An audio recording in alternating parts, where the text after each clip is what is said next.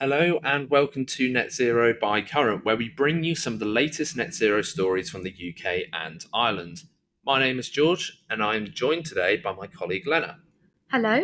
It's been a busy fortnight for the renewable industry, so we'll jump straight into our first news snapshot.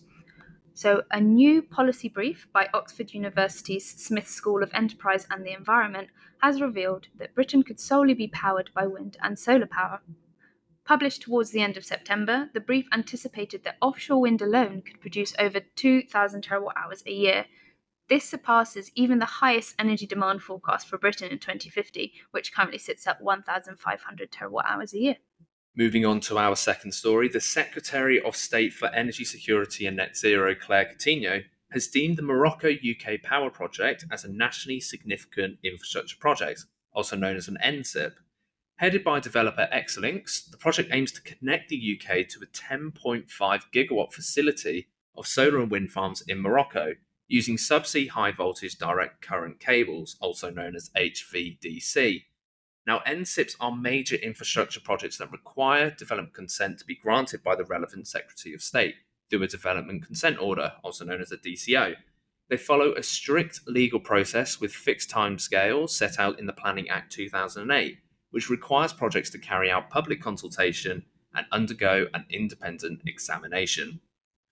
And in our third story, National Grid Electricity Distribution has introduced short term trades to grow domestic participation in its flexibility services this winter. The short term trades will be procured on a weekly basis, with the availability and price both agreed each week before delivery. National Grid said it hopes that the short term trades will open up the flexibility market to over 300 million households within its remit. And finally, I'm delighted to say that we will have an exclusive from this year's EV World Congress, which took place earlier this week. Current was the event's editorial partner, and Lena and I attended the event and had access to the multitude of expert panel discussions throughout the 2 days. Formula E's Sustainability Director, Julia Pallet, opened the event discussing how motorsport can be used as a tool to fight climate change. Topics from across the 2 days also included the likes of vehicle-to-grid technologies, flexibility, destination charging, battery degradation, and more. In a Net Zero by Current exclusive, Lena and I will take you through some of the most interesting panel discussions from this year's Congress in the final part of this podcast, so please do stay tuned. And that was our news snapshot for today. And I wanted to jump straight into a discussion about our first story. So, from my understanding, a school within Oxford University has found that wind and solar can provide significantly more energy than the highest energy demand forecast for 2050. That's right. So, using conservative estimations of the practical potential for electricity generation in Britain, the University of Oxford found that the combined generation from solar and wind would sit at 2,896 terawatt hours per year, which is almost double the maximum estimated energy consumption for Britain in 2050. And that's really interesting because this is almost 10 times the current electricity demand in Britain, which is around 299 terawatt hours a year, which really does put the potential for renewables to power Britain into perspective. But I also think there's an important question of asking where this electricity is actually going to come from. Well, according to the policy brief, offshore wind would produce the bulk of the energy at 73%, which is just over 2,000 terawatt hours a year, whilst onshore wind would contribute around 7%, which is just over 200 terawatt hours a year.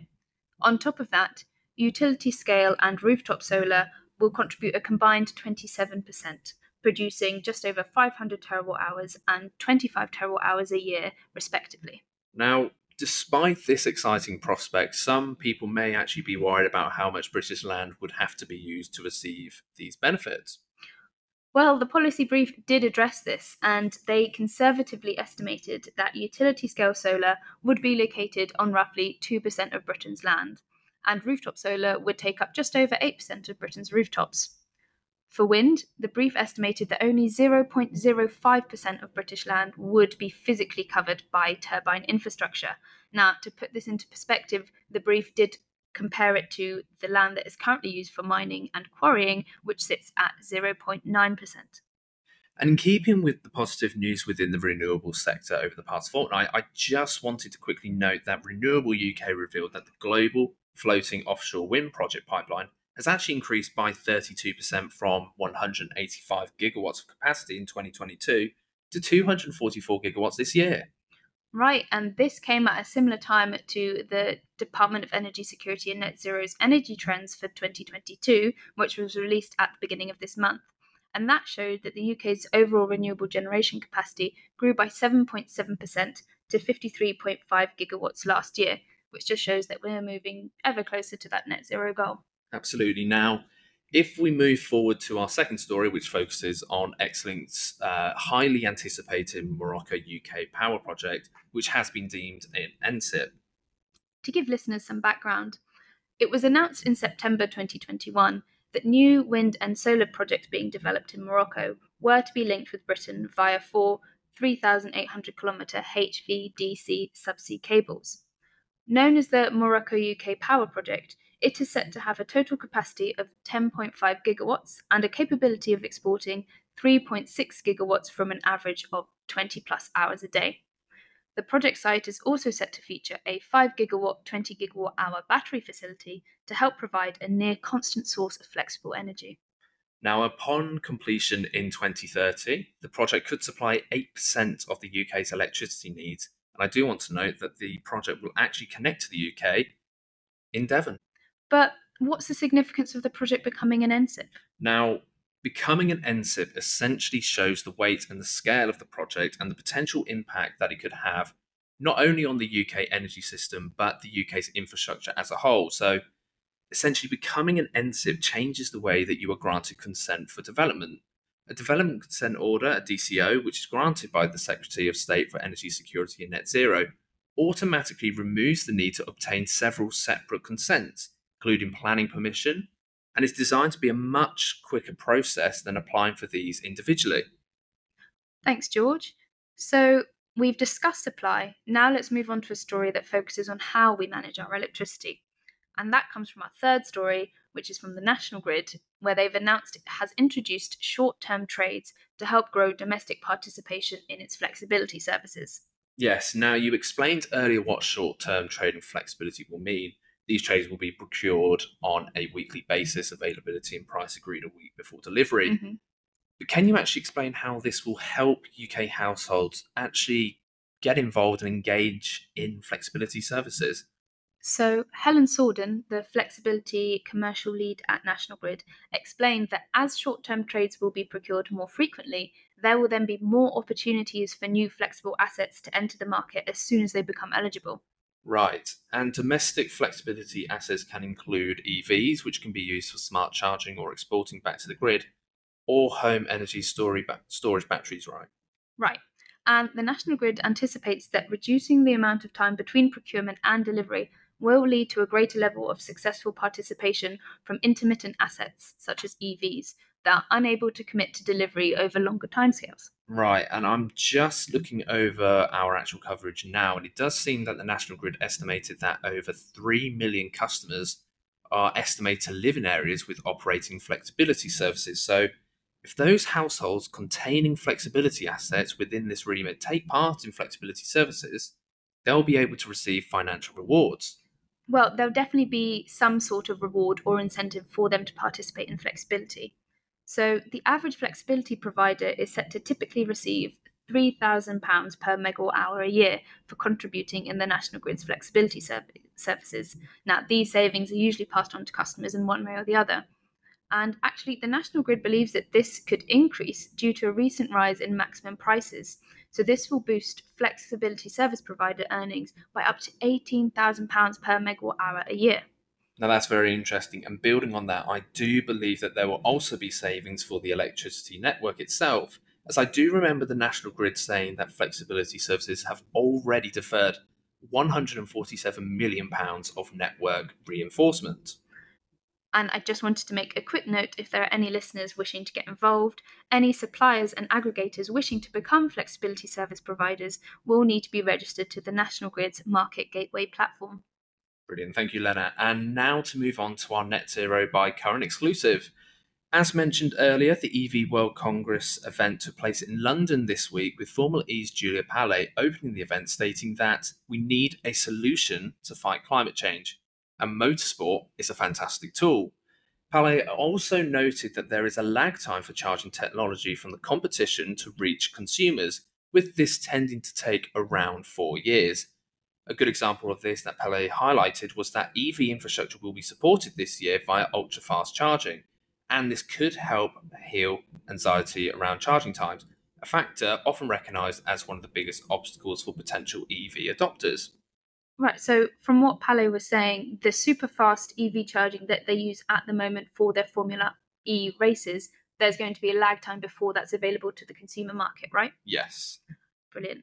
And just to move on to a discussion that I really wanted to bring to attention, it was the Navigating the Secondhand EV Market panel, which was moderated by Claire Miller, board advisor at Octopus EV, and included Mark Palmer from Auto Trader, Abdul Chowdhury from the Office for Zero Emission Vehicles, or OZEV, and Lauren Palmer from the Green Finance Institute.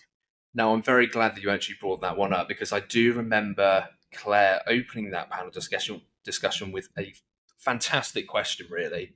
And that was, will we ever be able to buy an old £500 EV banger? And that sparked a really interesting conversation between the panelists. So each panelist did agree that a £500 used EV is unlikely to be viable, and there are various reasons for this, but I think the one that Lauren Pammer noted was that the value that is left in an EV battery will always be worth more than £500, be that to a battery recycler or for energy storage. But this isn't a cause for despair, and the panel were quick to note that the upfront cost of EVs is going down. For example, if you remember, Tesla decreased its prices by £5,000 in January, and that caused used prices to fall.